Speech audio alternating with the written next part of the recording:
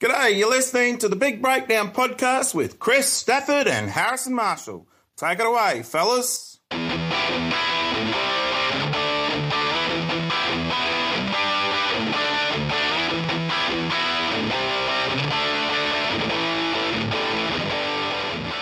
Hello and welcome along to Season 2 of the Big Breakdown podcast, where in this season we are delving into the world of serial winning coaches and what traits that we can take and transition into the grassroots game. As always, I'm joined by Harrison Marshall. Harrison, how are you? How are you feeling about today? I'm good. I'm very much looking forward to an interesting conversation today. I think, myself and you on the Masters, I think every bit of literature that we wrote, we seem to reference the guests that we have coming on today. So it's look, I'm more than excited to get talking. Yourself?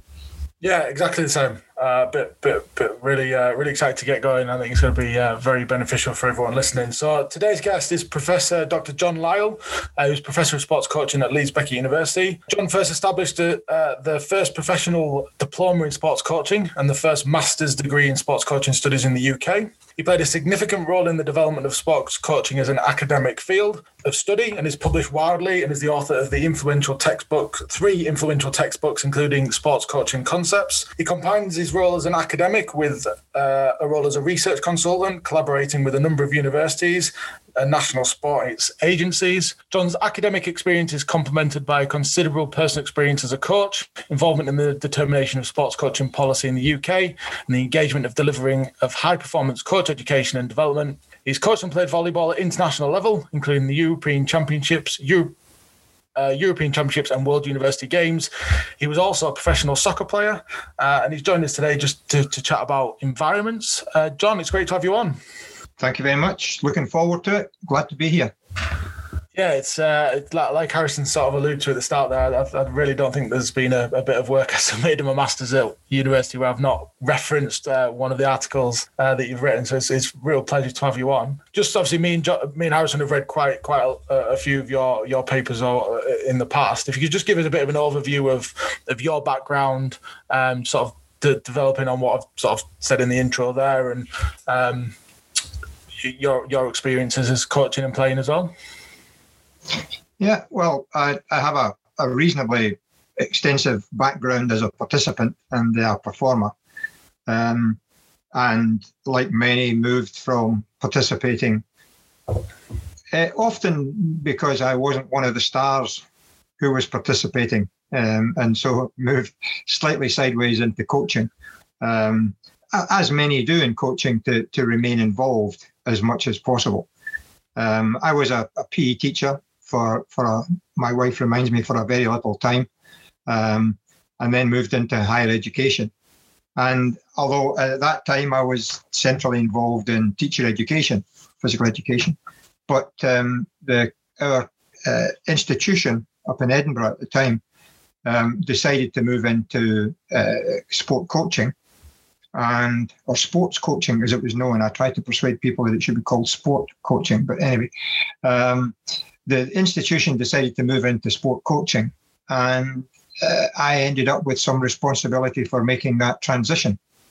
Largely as having a significant background myself in it.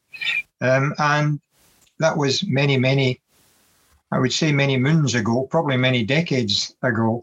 And I've been working and studying and interested in sport coaching ever since.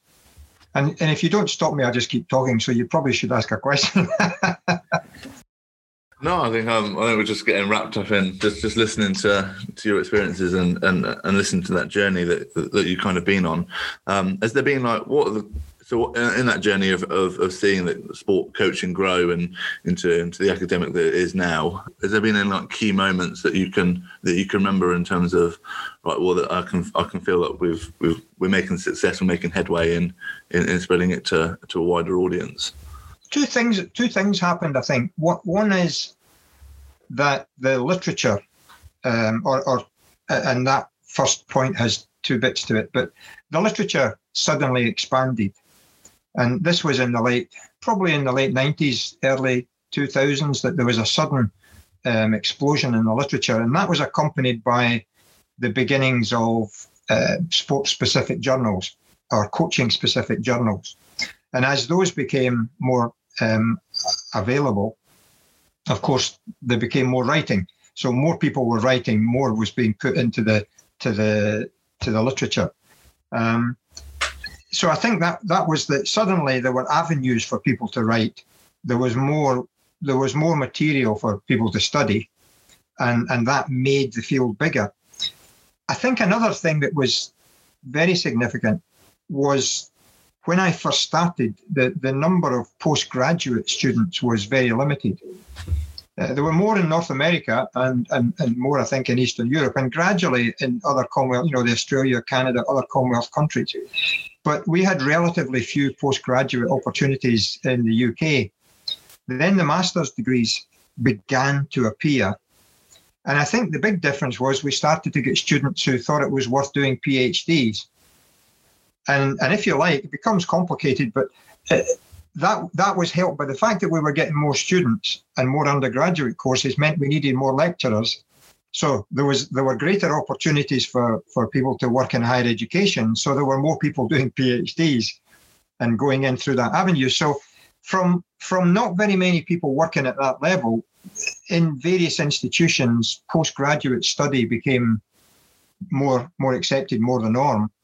And with the explosion, if you like, of it was maybe a soft explosion, but with greater numbers of postgraduate students, obviously you then get more studies going on, more publications, and people begin to do a wee bit more dissemination.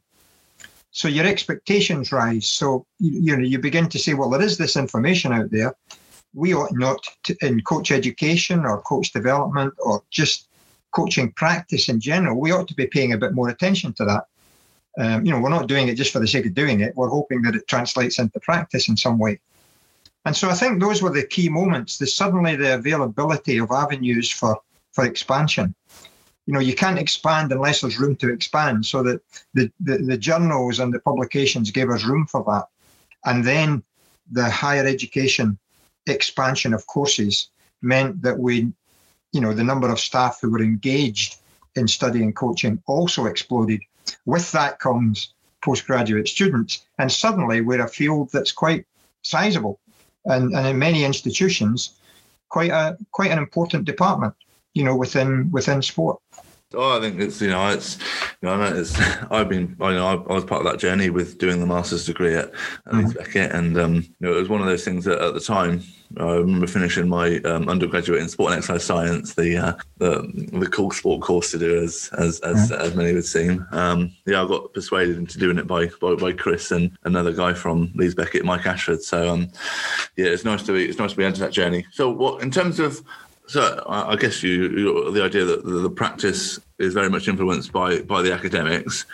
Do you think how much do you think those two can go hand in hand, and do you think how well do you think they do kind of link together? As I get to somewhere near the end of a journey, you get to say things, and you can be a bit more interventionist if you choose to be. I've recently made a conference presentation and a recent online contribution to a conference at Leeds, in which I have to say what I've identified, I think, is one of our failings to date, if I put it that way, our collective failings, is to influence practice, practice is going on. In my view, there's extremely good practice with extremely good practitioners. Coaches know what they're doing. Many do it well. Some do it extremely well. And we've also got good academics doing good academic work. The link between the two, I think, is something that we still need to work on. The influence of our academic work on coach education has been limited. That doesn't mean it's not there. It just means it's been a wee bit limited, particularly at the early stages. I think master students and Prof Doc students and PhD students are au fait with the literature. They know what's going on, and hopefully they'll take that into account in their practice. But we have tended, I am now being critical of the field in general, we have tended to go our own way a bit in academic studies. We have schools of study, domains, where this group work on this area, and this institution likes to work in this area. Each academic author has an area that, you immediately know when somebody's writing something that what they'll be writing about. So I do think that simple questions like are we convinced that the work we are doing is work that is central to coaches' interests is a hard question to ask ourselves. We should be asking ourselves whether coaches are queuing up to get the findings from our studies, or whether we're just writing papers for the sake of writing papers. Is coach education taking on board the findings of research? Perhaps not as much as we would like, but I don't think that's completely the fault of coach education. One, I think we've misinterpreted coach education a wee bit in its early stages. But also, are we writing papers that have findings that are immediately applicable? Or at least not immediately applicable, but can be translated in some way into practice. So this whole area of translation of research into practice, both for practicing coaches and for coach educators, coach developers, this is something that I think it's not just coaching. Teaching and other areas are also have this practice theory divide, or at least tension. And so we're no different in that, but that doesn't mean we haven't got to work at it. It's quite interesting, because that was one of the motivations Harris and I had for setting up season 1 of the podcast, was around how we talked a lot about how we'd utilise the content that we'd learnt on the Masters and how we'd applied it to our own environment, and the value that we had from that, and how that helped us, I suppose, take us to the next level in terms of our coaching journey of especially one of the things that they cover a lot of the Masters at Leeds Beckett is it's all understanding that who, what and how. So do you understand the ones participants? Do you understand the sport and how you can apply that through a variety of different, on field, optimizing that learning environment for the best of your players? And that was a huge, I thought some of the modules, I went into the Masters going, oh, I know rugby. I've coached rugby for 10 years. I worked for the RFU. I know the sport. And then I sat down with Andy Abraham and did understanding and analysing sports performance, and my mind just went, I was just obviously scraping the top of it. And then when you actually go in and read a lot of the research papers, which I hadn't done before because I'd very much been influenced by what I'd learned through the standard NGB courses, where you don't tend to know where all that information's come from. And that just expanded my thinking, which I think has definitely made me better on field, because I've got more understanding of, sort of touching on what you said before, I understand why I'm doing what I'm doing. I think, Chris, sorry to jump in, I think the difference here, and I think you're describing an excellent example of somebody who is taking on board or engaging with the academic experience, but comes from, is able to put it into practice because you're coming from that practice background. When you do something like a master's degree, you have time for reflection, so that you have time to study, you have time for reflection. And in most of our courses, it won't just be at Leeds, but I think we do that well. We invite you to make that jump between what we're talking about and your practice. The whole course is built around that whole engagement with your practice. But imagine the amount of time that you've in that course, imagine the amount of time you've had for reflection, for examining your own practice, for trying to find bridges between what you didn't know before and where you thought you knew before, and you start to build all this up. And that's an example of great academic practice. But not everybody who goes through coach education has had that time for reflection. Because they're not all doing master's courses on a full or a part-time basis. So one of the challenges for us is to help those who have not had that time to do the reflection. Particularly, I'll make a point in a minute, and I've just written it down here to remind me to come back to it. Particularly for those who are engaged in what we would call early stages of coach education. So early stage coach education, those who are doing level 1s and level 2s, which are the probably 70-80% of those who are coaching out there with a qualification. How much time have they had for reflection? What engagement have they had with the academic material that's out there? And how much personal practice have they got at that point, which allows them to situate the material in their own practice. So for them, there are limitations on what is likely to be successful. For guys like you, you're sitting in the perfect position because you've got the time, the energy, the will, and the practice to put it all together. So our challenge is to make that available for lots more people. And the point I was going to make, well, I'll make it now in case I forget. When we're evaluating how successful we are at this, I think one of the mistakes that we make is that we tend to we're very keen on putting evaluation in at every level. Now, of course, we should be putting evaluation in at every level. So if we're running a level 1 courses, it doesn't matter if it's what course it is, just call it, for the sake of an easy argument, level 1 courses and level 2 courses, and these early introductory qualifications. We should be working out whether they're achieving what they're supposed to achieve. But what they're not supposed to achieve is the rounded, full, finished article as a sport coach. You don't do level 1 and level 2 courses and expect that that's it. I'm finished. I'm done. I'm now a sport coach who can go out there and do absolutely anything and everything.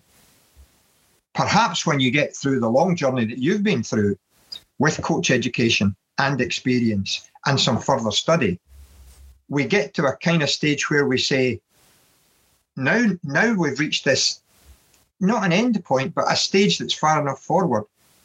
At that point, have we turned out good coaches? So a lot of my colleagues, and I do criticise them for it, a lot of my colleagues are intent on looking at the content, the delivery of level 1, level 2 type courses, often in football as it happens, and then saying, well, it's not as good as it could be. They're not reflecting on this. They're not using academic knowledge. It's not practical enough. It's not based on their own practice. And all of those things are actually, I think, legitimate criticisms. But it's only a level 1 or a level 2 course. It's not the end point. It's a stage in this long journey of becoming, finally, an experienced and qualified coach. So we need to stop criticising things for not being what they were never intended to be in the first place, and see it as a stage on the way forward. My view is it's the coaching profession, you and I's, our, don't know what the word is, we are willing to accept at the minute that we call all these people coaches, when they should all, there isn't a phrase nearly coaches, or coaches on the way to becoming coaches, or doing a valuable job but not at the end point of their education. None of those would work. But it kind of describes where I think we are with that early stage coach education. And it's costly. It's the cost of it is largely falls on the coach who wants to be engaged. But most of those early stage coaches are not earning a living. They're volunteer coaches.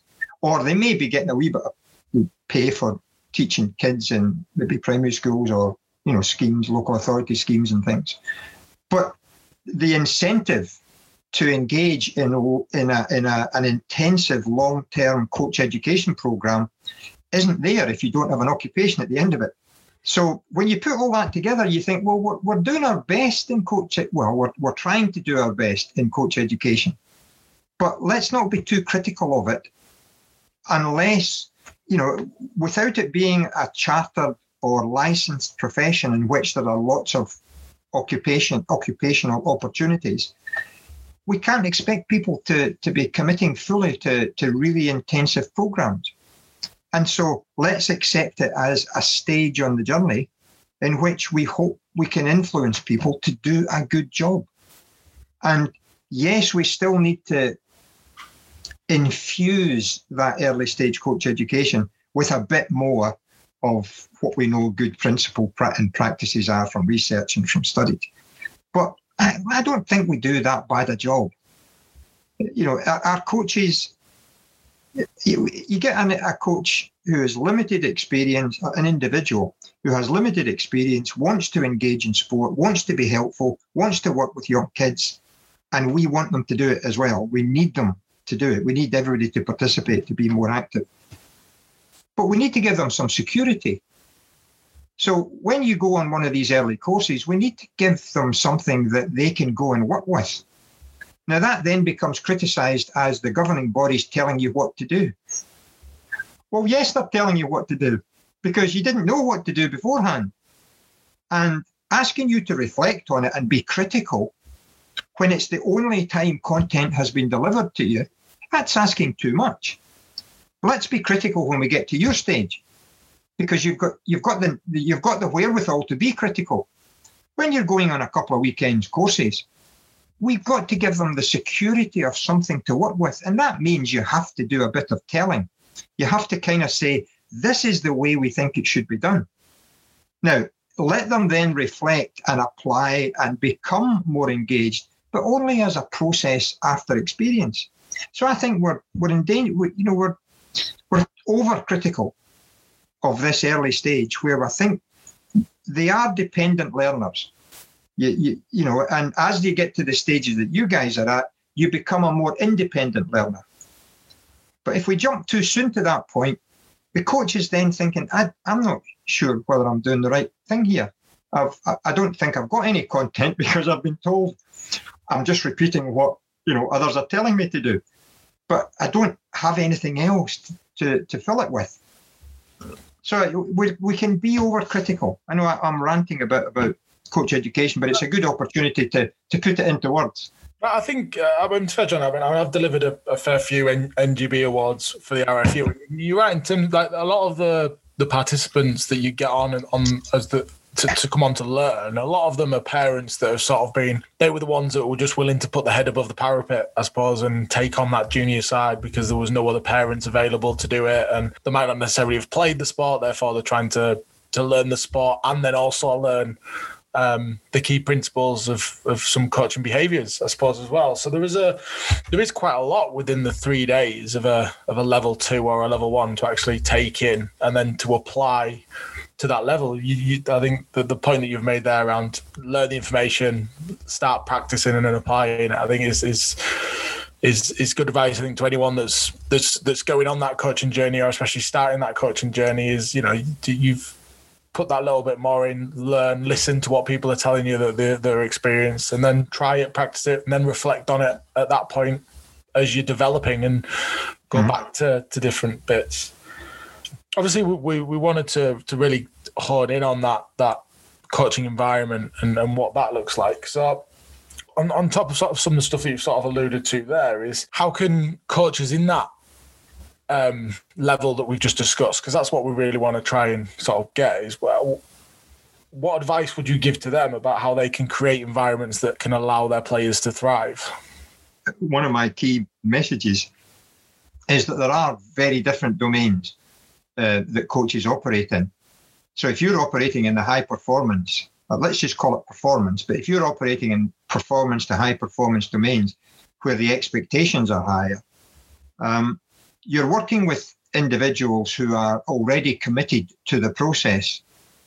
And the commitment to the process means that they can be more intensively engaged, and they will engage with the environment that you produce. So if you have high expectations and high demands in that environment, you're working with those who are already committed and see some reward at the end of it. So it may just be, as a sociologist would call it, delayed gratification. It just means I want to get better because I know that once I get better at the end, I'm going to get some benefit because I'll play better. I'll be in a higher standard team.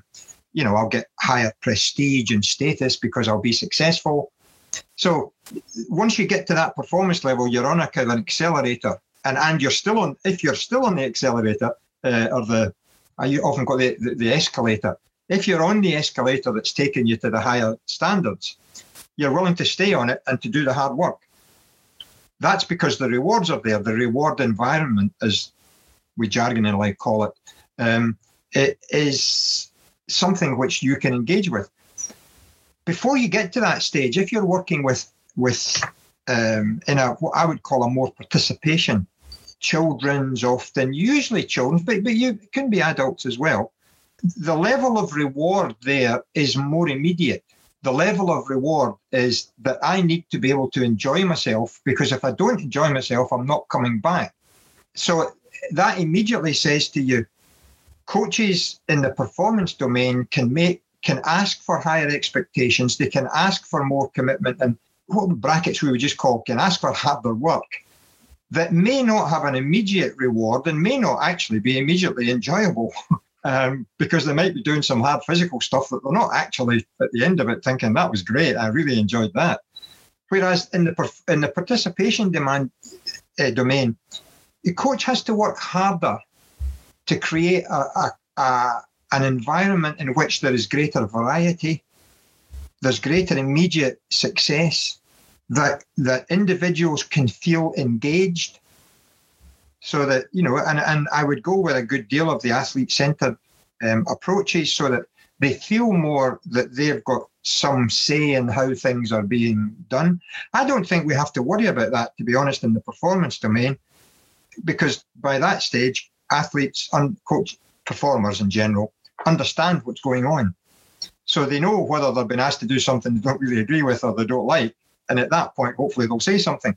Yes, we've had some very recent examples of high performance environments that have gone, what we might say, over the top to the stage of harassment, tension, pressure, over pressuring athletes in terms of expectations and lifestyle. But generally speaking, athletes at that stage know when they need to say something. And probably most coaches, I'd like to think, would be receptive to the athletes saying, maybe we should try that. Maybe it's because I'm a team sport person largely, and you do engage. You have to, because they're out there doing it and you can't tell always exactly what's going on. So just as a starter, I see that there are different domains and that the environment for each of them will be, it's not a case of has to be, will be very different. It's largely an age thing, but it's a level and standards and stages type thing. I give an example often of how do you put it. Once you're off the escalator, you might still be participating, but you know that you're not on the journey to an Olympic place. You're not on the journey to a professional contract. You're not going to be playing in the highest league in the country, but you're still participating and you want to participate. That kind of engagement brings it closer. And that probably, if I'm being very generalized here, that's the kind of older teenager, young adult into older adult who's probably participating a couple of times a week and playing at the weekends. That kind of engagement in sport. Still committed, got a coach, have objectives, trying to be successful competitively, but they're not on that escalator to the top. They fall into that kind of adult domain where you still have to have a kind of immediate enjoyment. And the example I use in my over 40s football team that I've been playing in for rather too many years. That lots of ex-pros, very, very committed, very aggressive, very competitive, but it has to be enjoyable. Because at that point, it's for immediate satisfaction. They want a bit of success, some of them, but it's immediate satisfaction. So we have to break into the domains and then talk about what kind of environment fits those domains. What kind of expectations do you have if you're working with young kids once a week for 40 minutes? What would be suitable for them? What would be suitable for the young adults who are 15, 16, 17, who are still hoping in that, what we often call a kind of talent development phase in there, to progress to still high performance sport. And then, of course, once you get to a more adult domain, there are those who are in that high performance elite environment. They have an entirely different environment. And you still have adults who are recreating in essence, but may be coach dependent. All the team sports may well have a coach, but they're not really high performance athletes at that point. We maybe just call it adult participation. So my starting point is, and you can take it where you want, each of those has a different environment. And the coach is largely responsible for the nature of that environment, but maybe not always responsible for the resources in that environment. No, but I think that probably links quite well onto what we discussed in season 1, and the first role of a coach whenever going into a new environment is first of all is to understand who is it you're coaching, who are the participants, what are they wanting from you as a coach. But then also, like you said there, pairing that with the domain, right? I've got a group of 18 to 44-year-olds in an adult participation environment here, but they all want to win and succeed. But have I got the resources to make it a high performance environment? No. But I think what we're trying to get at in this season is are there aspects from that top area in which a lot of the literature and a lot of the podcasts and books that you can buy on the internet, are there aspects from that we can apply to this lower level, maybe in the talent identification and grassroots adult participation level? So what would you say were the key things that could be applied to each one of the different domains that you have just outlined there? I could probably come up with goodness knows how many if I think about it for a little while and then start to try and go through it. Let me start with expectations, because just as you've described it, Harrison, that if you start with knowing the adults, knowing the participants, knowing the area they're working in, understanding what it is they're trying to achieve, what they want out of it, but also then understanding the context in which you're working, then that begins, as you say, that you begin to then say, well, what is it I am either able to or want to do in that context? So that you then start thinking in terms of that sets the limits of your expectations. Now, that's not me saying don't have higher expectations, don't constantly aim to be the best. Everybody should be aiming to do as well as they can and to be the best. But there will be some situations in which, for example, if I give this example from my own experience, if you're working twice a week in a team context, and individuals may be working on their own, doing physical stuff or other stuff as well, but largely the team would be coming together on a couple of occasions a week.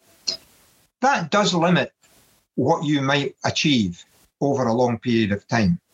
That's very different from those who are working twice a day on a full-time basis or 3 times a day on a full-time basis. So your twice a week kind of sets some limits.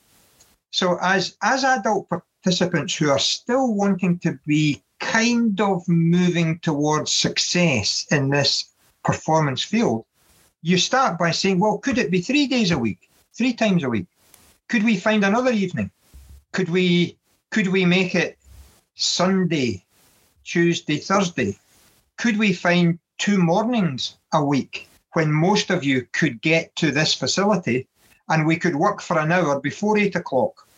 Which I have tried with a team in my team in the past. Now, we could only get about 5 or 6 people there out of, say, 12 or 14. But it meant that we got lots more individual attention. I could work with an individual and say, this morning we're only going to work with this guy. We're going to work on the following. This is my volleyball hands. We're only going to work on the following. And the others who are there are going to help me work with this individual because I need people to do this, this, and this. And so expectations, that the context has limits, but you might just test those limits. Could we do an extra half hour? Could we be working for 2.5 hours instead of 2 hours? Could we start half an hour earlier? Could we leave the warm-up in some of these exercises to somebody else and you come in and do the 2 hours that you want to do, so that we're not spending the first bit doing something it's not unproductive, but and I can hear somebody listening to this saying, yeah, but wait a minute, the warm-up should be relevant to what you're doing. I know, but I'm just trying to expand the time that we're engaging in something purposeful. So you have some potential for setting the barriers. Now, they're not barriers. Let's just call it setting the expectations of, say, how intensively can we work? What level of commitment can we push towards? you know that at the highest performance that it's full-time. So if you're not full-time, you're immediately thinking, well, can I be doing the same? Can I set some things that look like what the full-timers are doing? Well, possibly. So, for example, how engaged are you in the technical aspects of your performance? So if you're a full-time athlete in the high-performance arena, and we've got the Olympics going on, they are constantly engaged in the technical aspects of the sport. They don't think about anything else. Technical just doesn't mean technique. It means everything from knowledge about training loads to equipment to, those technical, literally physical resources, as well as the individuals' technical resources, everything from psychology to emotion to etc. So that total technical immersion that you get in a high performance arena, what's it like in the adult participation one? Would there be enough reward environment to ask people to engage a little bit more in the technical aspects of what they're doing? Maybe, and this is where maybe see where I'm going. If we're doing this with the younger, the middle age teenager, the 14, 15, 16-year-old, and then we're doing it with the 17, 18, 19-year-old, are we willing to say this technical immersion has to take you away a little bit from immediate competitive success? We have to stop thinking at that age the environment is not one of immediate success. The environment is one of technical preparation for future performance. Now, that in the high performance arena, you match the two because you can't ignore performance success or you wouldn't be in that arena in the first place. But further down, if we call it down the tree, but in earlier stages, you get the opportunity in your environment to say what is needed to get us to the next stage and still be on the escalator. And it may well be that it's a greater intensity of technical engagement with longer term goals rather than short, immediate term goals. And then if you then start to say, well, it's part of that environment, the Olympic athlete has very, very individual goals, has very individual targets, has a program that's targeted only to them. So when you move to the younger teenager, the older teenager on the escalator, have they got equal individual attention? Have they got individual goals and individual programs, performance plans? Not always, but they could have. Now, what you're getting then is you're asking the coach to work harder. You're asking the coach to work harder in technical stuff, to work harder on individual attention, to work harder on testing, evaluation all the time, always knowing where we are, and a wee bit working with lifestyle. So the Olympic athlete, and we're just using that because Olympics are on, the Olympic athlete has a managed lifestyle. If you're a critical sociologist, you might say it's over-managed lifestyle.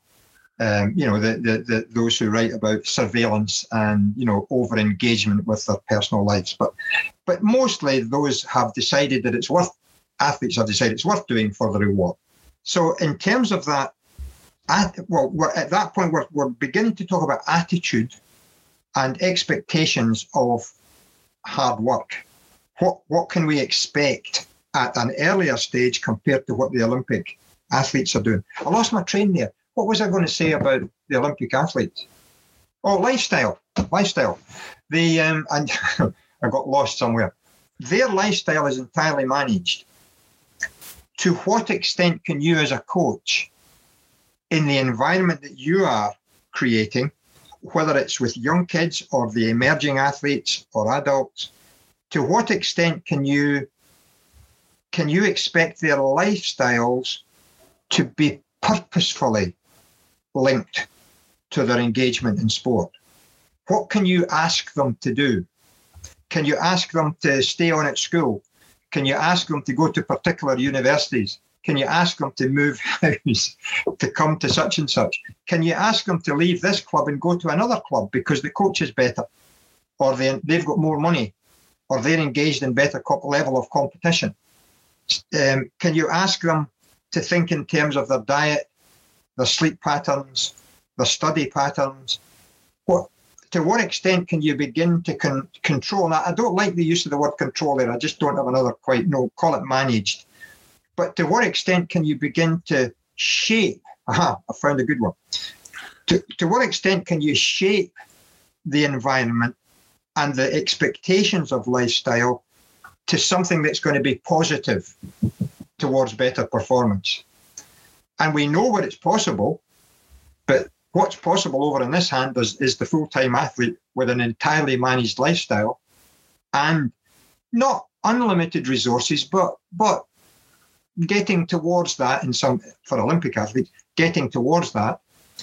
So on this other hand, with the emerging athletes and those who are less committed because of the reward environment, how much of that lifestyle management, how much of that technical immersion, how much of that looking to the future rather than absolutely immediate success, how much of that can you impose? And again, I don't like the word impose, so don't jump on me for that, but how much can you use to engage in the better environment?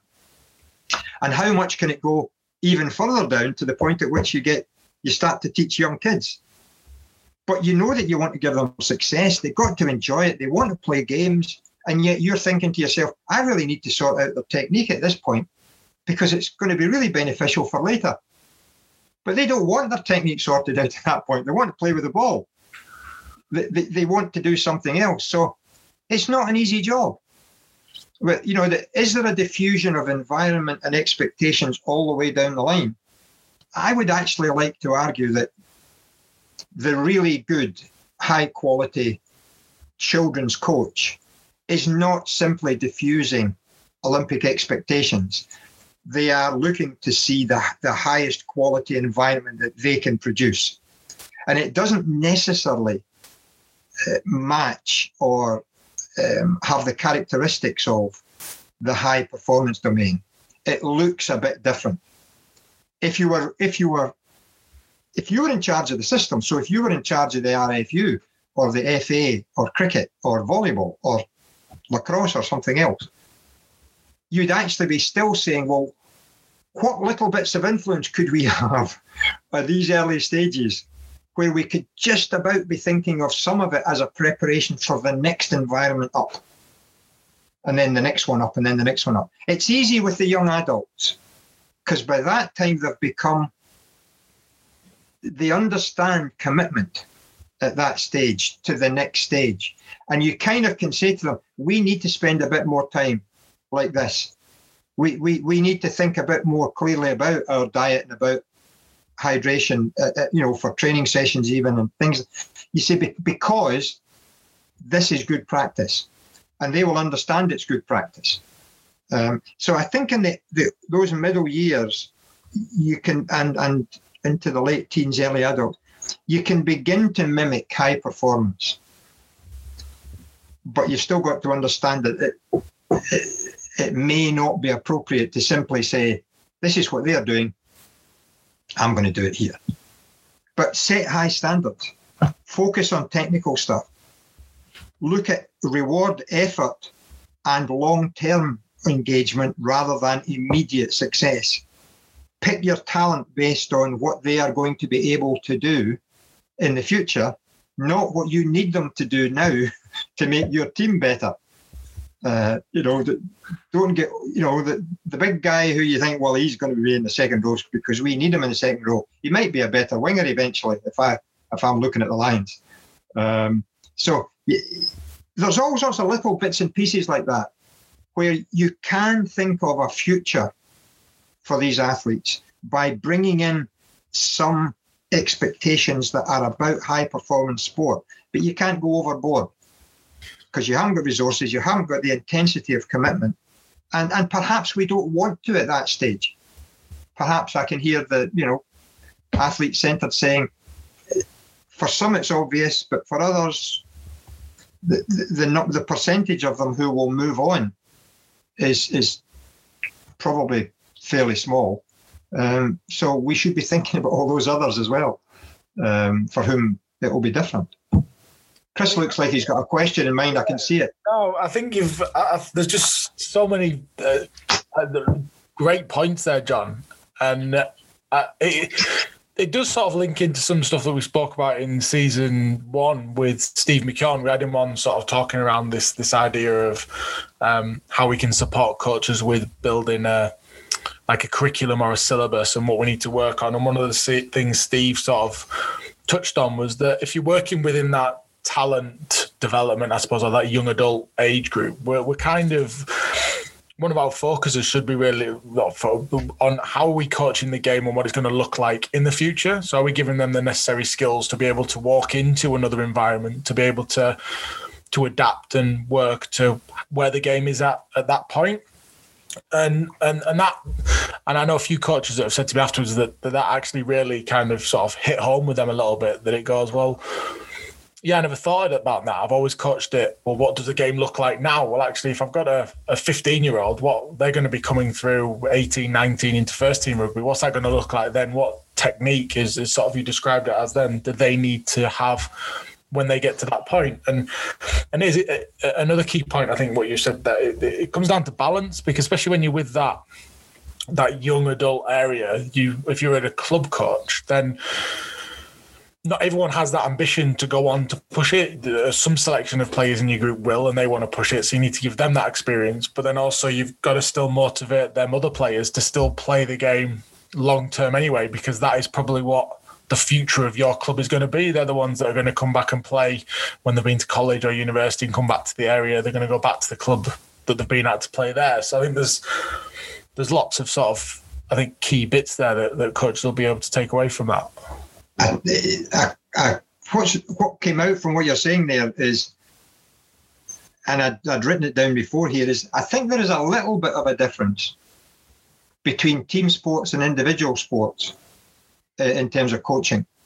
I've coached I've coached athletes, but largely I've worked with team sports. And it just seems, when I speak to individual coaches, they say, how can you work with 15 people or 30 people? How can you work with that? He said, I can remember a coach of Olympic sprinters saying to me, I can barely work with 2. I'm not sure I've actually got the time and the mental capacity to actually work with 2 athletes. 1 would be better. And I say, well, probably, but that's not how team sports work. So you do have that issue of what's the preparation for in team systems or beginnings of individual technical capacities and physical capacities and specialization.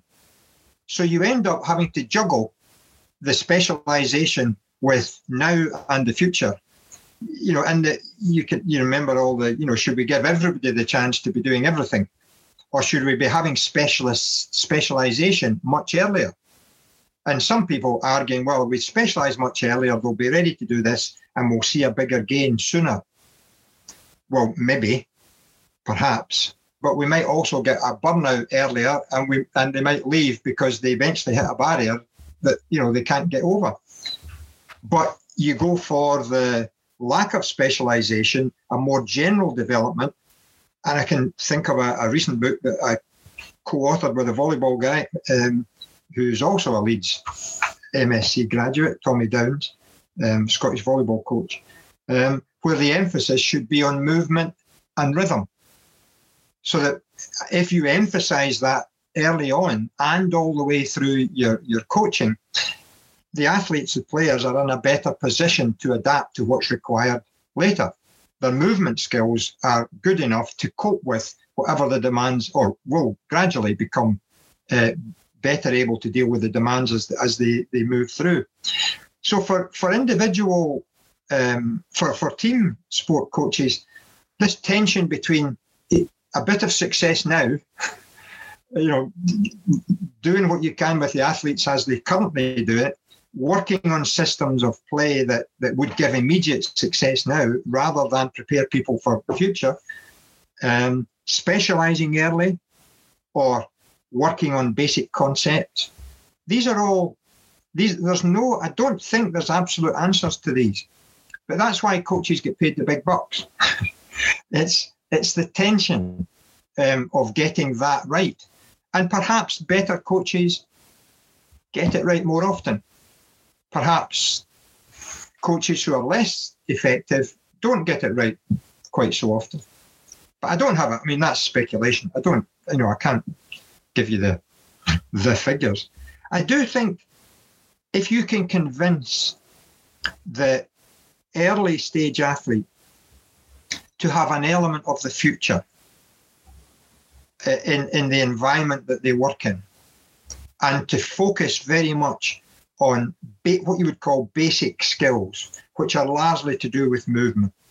If you can, as a preparation for being able to do something later, if you can work on that, and almost what you would say, I'm sure you've come across this in your courses, if you can almost bring adult learning principles a little bit further down the line. So some adult learning principles like understanding why you're doing things, engaging with the athletes so they know exactly what it is you're trying to achieve and why it's relevant to them. Why are we doing this? Because this will make you better. It won't get you to hit the ball harder at this minute, but it will help you to be in the right position to hit it harder in the future. So that notion of understanding, and then engage them in the discussion. One of the adult learning principles is that you learn better if you verbalize things. So if you don't speak to the athletes and you don't engage them in talking about what it is you're doing, you can't really be sure that they're taking this in. Now, I don't mean taking it in as in only doing what you want them to engage with it, but they can't engage with it unless you verbalize it with them. And then you get to the stage of they begin to understand why they're doing things, and they can begin to self-evaluate whether they're achieving things. But it's hard work. That's not just turning up and doing a warm-up and doing a couple of drills and then putting it into a small-sided game. That's not what high-quality coaching perhaps looks like. As soon as we get into all the things we're talking about here, it is part of the environment. The discussion, maybe the discussion happens before the training session and after the training session, but it's considered to be part of it. It's not a turn up and stay if you like. It's now we have to talk about what we did. Now we have to talk about how that's going to help us play the next game. What should, how, and I'm looking at you, Chris, going, you were in my session.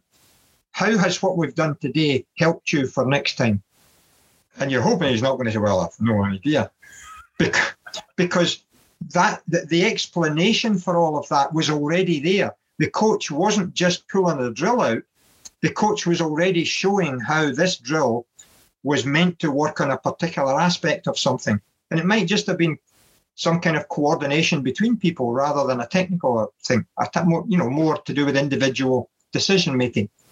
But you have to engage with the athlete. And therefore, all of what we are talking about here is making the coach's job more demanding, which is a pity, therefore, that we're not a fully paid profession, that everybody's getting paid more.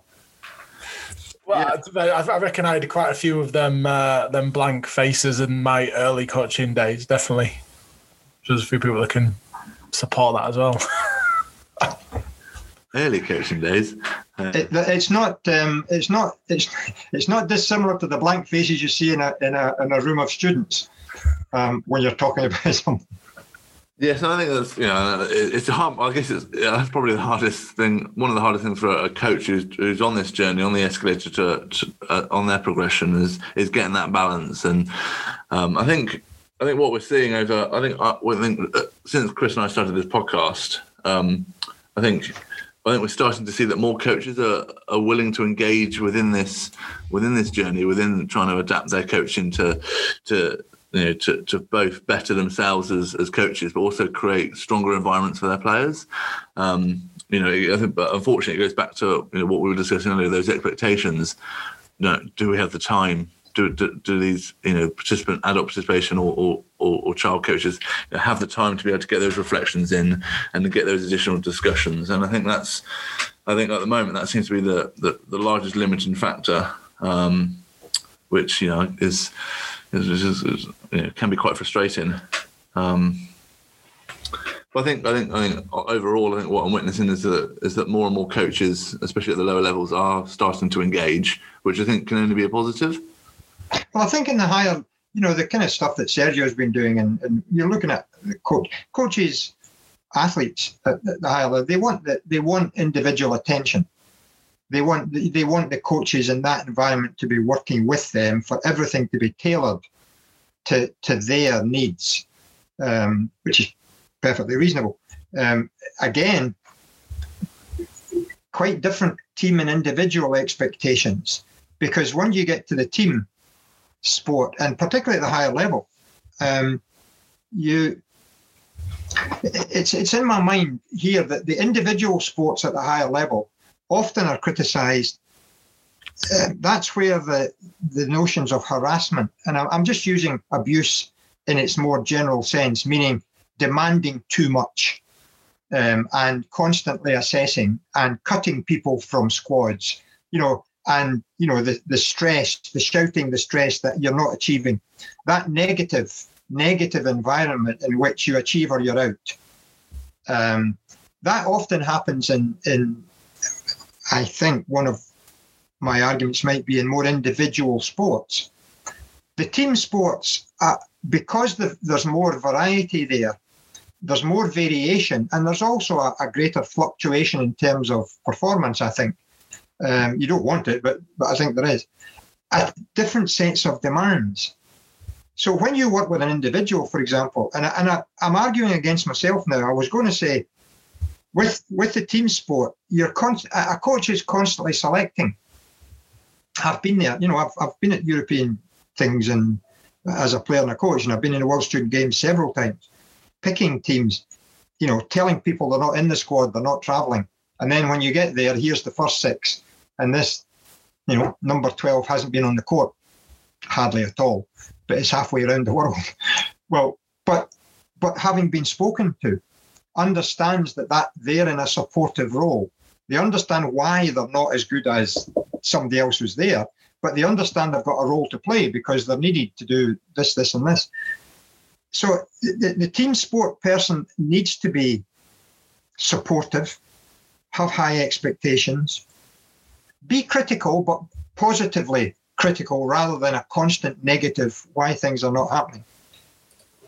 But actually, what we've learned from some of the investigations that have been going on to some UK sports, trying not to mention cycling and swimming and rowing and all of these others, is that individually there has been that same selection, perform or you're out type tension within squads. So, you match up to this, you match up to the next evaluation, you match up to next month's this, you're in the first 6 in the worlds, or you're out the squad. And your money will therefore be reduced. You won't be getting your Olympic allowance, you won't be getting your UK podium money, you'll be out. So at that really high level, that I've never been at that really high Olympic level. It just seems to me that with performance directors in particular, rather than just coaches, but performance directors are largely the ones who are making the decisions about who's in and who's out. But maybe in the team sports, it's closer to the head coach being the person that's doing that. But this constant tension between trying to do the best for the individual, but having in mind that UK sport has said if we don't win, you get no money. And so coaches are in a rock and a hard place. It's very difficult not to be. I put this down in some notes that I sent you. It's very difficult not to be successful when you're a head coach at Olympic level, because you've got all the best athletes. So, you're going to win medals. You're going to be successful. You're going to be in the top 20 in the world because all of these athletes have been sent to work with you. They were produced somewhere else. And hopefully you might make them better, but at least you will get them to an appropriate level of readiness to win the medals that you're hoping they're going to win. So this trying to work out whether somebody's doing a good job at this highest level is actually quite difficult. And in team sports, there's lots of examples of coaches who were, by their athletes, not considered to be particularly supportive, and to be rather more negative than positive, and to be more, as we would put it, shouty than something else. But their athletes succeeded. Were the athletes happy? Well, they were when they won. They weren't happy when they didn't. They always like supportive coaches when they win things, and they don't like coaches who are perceived to be negative when they don't win things. It's these things are just not clear cut, I think, is what I was trying to put across in the some notes. But anyway, I feel myself rambling yet again. No, it's all done. It's fascinating. I just want to touch on what you've just said, though, but before we wrap up, around the importance of behaviours and how behaviours play a role in the environment that we actually have with players. But what advice would you give to coaches around being aware of behaviours and the impact that they can have on the actual environment for the environments that we're trying to create? Mm-hmm.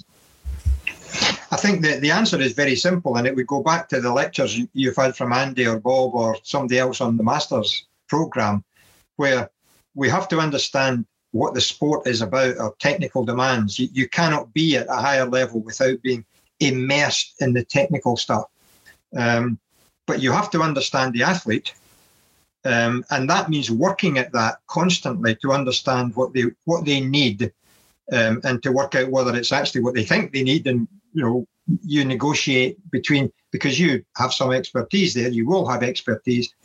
But the third bit of the triangle is your own behaviour and practice.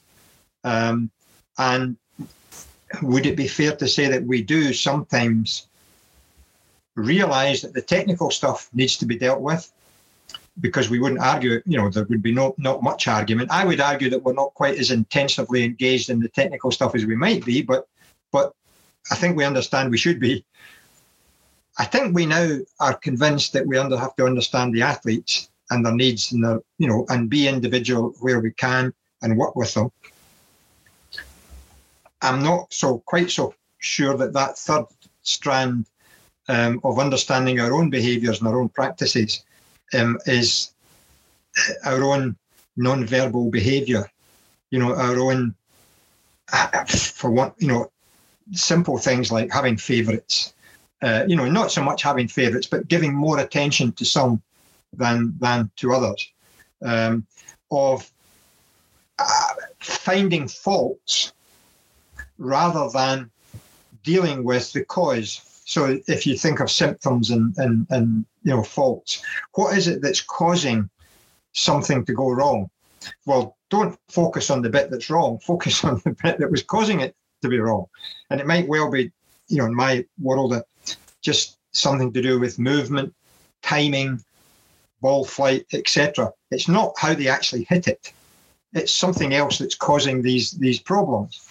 So if you are constantly negative or appearing to be constantly negative because you're always looking at the fault and saying, we've got to get rid of this fault. Well, no, we're going to do lots more work on this basic bit here.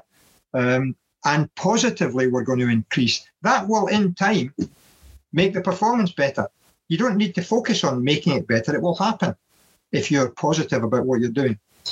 So this notion of being positive rather than negative, of not looking at faults, but looking at the causes and the basic things that need to be done to remedy them, of trying to work to a performance plan that the athlete has bought into.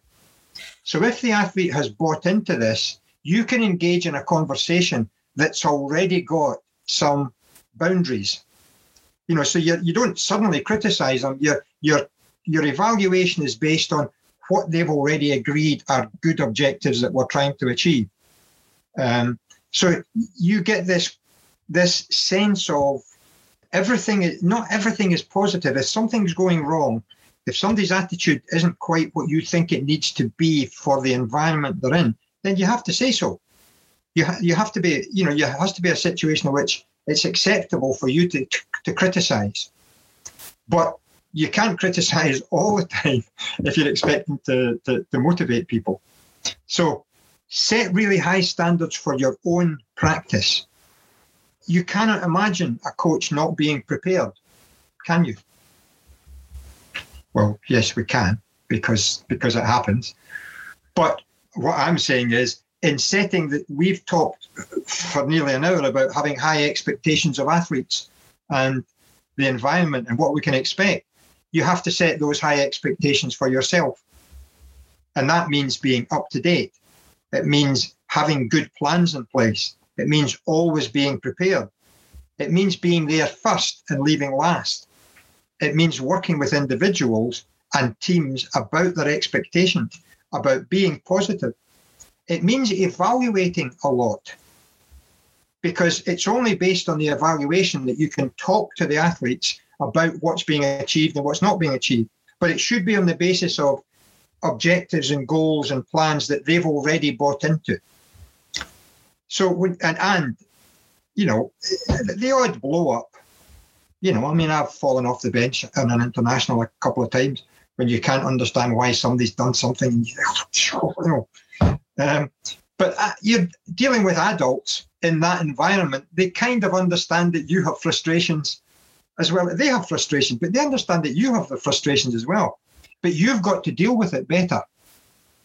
You're allowed to have frustrations. You're allowed to be real, but you have to be able to deal with it in that, that adult, high quality manner. So I'm just describing a person who has all these qualities. And the answer is, you have to keep working until you're up to date, you're well prepared, your behavior is good, you work with the athletes as individuals, and you get on with, if you're imagining the diagrams you've seen, round the outside are all these stakeholders that you're working with as well. And so, yes, you work with the stakeholders as well. But just remembering, if you can just get across to coaches to remember that they are one end of a triangle, one pointy bit of a triangle, and that focusing on the other two isn't enough. You have to say, there's a wonderful, I promise I'll stop in a minute if I need to stop, that when we're doing decision making and stuff for coaches, one of the questions you ask yourself all the time is what I'm doing still contributing to the main goals that we've set? So the coaches, in terms of their own behaviour and practice, can be self-evaluative, probably a bit more than they are. And that general question that you can ask yourself nearly always is what I'm doing contributing to the goals that we've set? Is the practices, the drills and the competitions that we've set up, are they contributing to the goals? Is my current behaviour contributing to the welfare of the athletes as well as their progression? So am I a positive influence on all of this, or is there anything I'm doing, for example, by not being up to date, by not being well prepared, etc.? Is there anything I'm doing that's not adding to the positive nature of the environment? Now, everything from dress to punctuality to being able to have things that you can say, this is what, not the old typical stereotypical fag packet or making it up as you go along. Are you a barrier, or are you a positive end of the triangle? And that self-evaluation is something we could all do more often. 100% agree. I'm not just looking at you, Chris, there saying it's you. You is all coaches there. I think that's an absolutely great message to sort of end the discussion on, John. It's been absolutely fascinating having you on, and I probably could have gone for another hour chatting to you about all sorts of other stuff. And, you know, we might look to maybe try and get you on again to chat about something else, because I think there's been a lot. You already appreciate that you can't stop me once I've started, so I'll be happy to come and talk at some future time. Whatever it is you want me to talk about, I'll turn it around to what I want to talk about anyway, so that's fine. No, it's fascinating, John. Thanks again for giving up your time. It's really appreciated. No, my pleasure. So, Harrison, a fascinating chat there with Professor John Lyle. What were your initial thoughts? It was a few weeks ago. Yes. Yeah, no, it's he's he's a very interesting bloke, and he's got a lot of views, got a lot of knowledge around coaching, and like you said in the intro, it's, you know, I don't think you and I have ever written a piece of academic work for our masters without referencing a John Lyle book. Yeah, on that, you know, in our pre-chat with Richard Smith, I know he's getting a lot of he gets a lot of mentions after his episode. But actually, when we were chatting to Richard, we mentioned that we interviewed John as part of this sort of process, and he actually said that a lot of John's stuff had sort of been used and shaped for the high-performance sports strategy that New Zealand occupied while Richard was in the job, and that's sort of the level of I'm trying to think of the word that I'm using for credibility that John has within the area. And I think it was just a brilliant chat in terms of relating it back to coaching environment. And I think the key bit that John, and it very much what John even said it himself during the episode, is one of his key areas of research is around understanding your domain, which is important, and it's something that we've preached a lot, especially in season 1, around, you know, understanding the who and then what works for who in what circumstance and why. And I think that was clear in the chat that we had with John. Yeah, I think that chat with John, I think it links it all in terms of covering that as environment. That, you know, we can understand who we're coaching, but like, you've got to understand where they kind of sit and why they're there. So, you know, if you're coaching under fives, under sixes, under sevens, that kind of really low, it's, you know, with the fundamental movement stuff we spoke around in season 1, episode 2 with Christian Sharples. You know, it's teaching them how to, you know, the core movement skills, and then it's layering it on, and actually understanding what your role is within that domain is so important. And actually coaching is different at each one of those domains along the chain to, hopefully for some of these athletes, you know, top tier rugby union. And, you know, I think you and I are both in agreement that they're all as important as the last. You know, so the players that Eddie Jones is coaching for England at the top, they wouldn't be there if it wasn't for if they started at under sevens and under eights, it wouldn't be there for the coaches that they had out on a cold Sunday morning with a cold cup of tea that's gone. So, you know, everyone has got an important role within the process, and understanding that domain and knowing that if you own the domain, if you take control of the environment and the domain that you're in, then, you know, you are opening the doors for these players to progress on nicely going forward. Definitely. And I think the reason we've sort of added the bit in with John on this in terms of the serial winning and what we can learn from that is to kind of we took all this stuff with Alison a couple of weeks ago, where, you know, the detail that we spoke around about the environment that you create, the type of sessions that you want, and the Ringleman effect, things like that. But actually, to back that up, the whole process of why we've done this is, well, what can we learn from that? And I think what has been a positive for me, sort of listening back, was the chat we had with John says, well, actually, yes, that's important, but how does that work with who you're working with?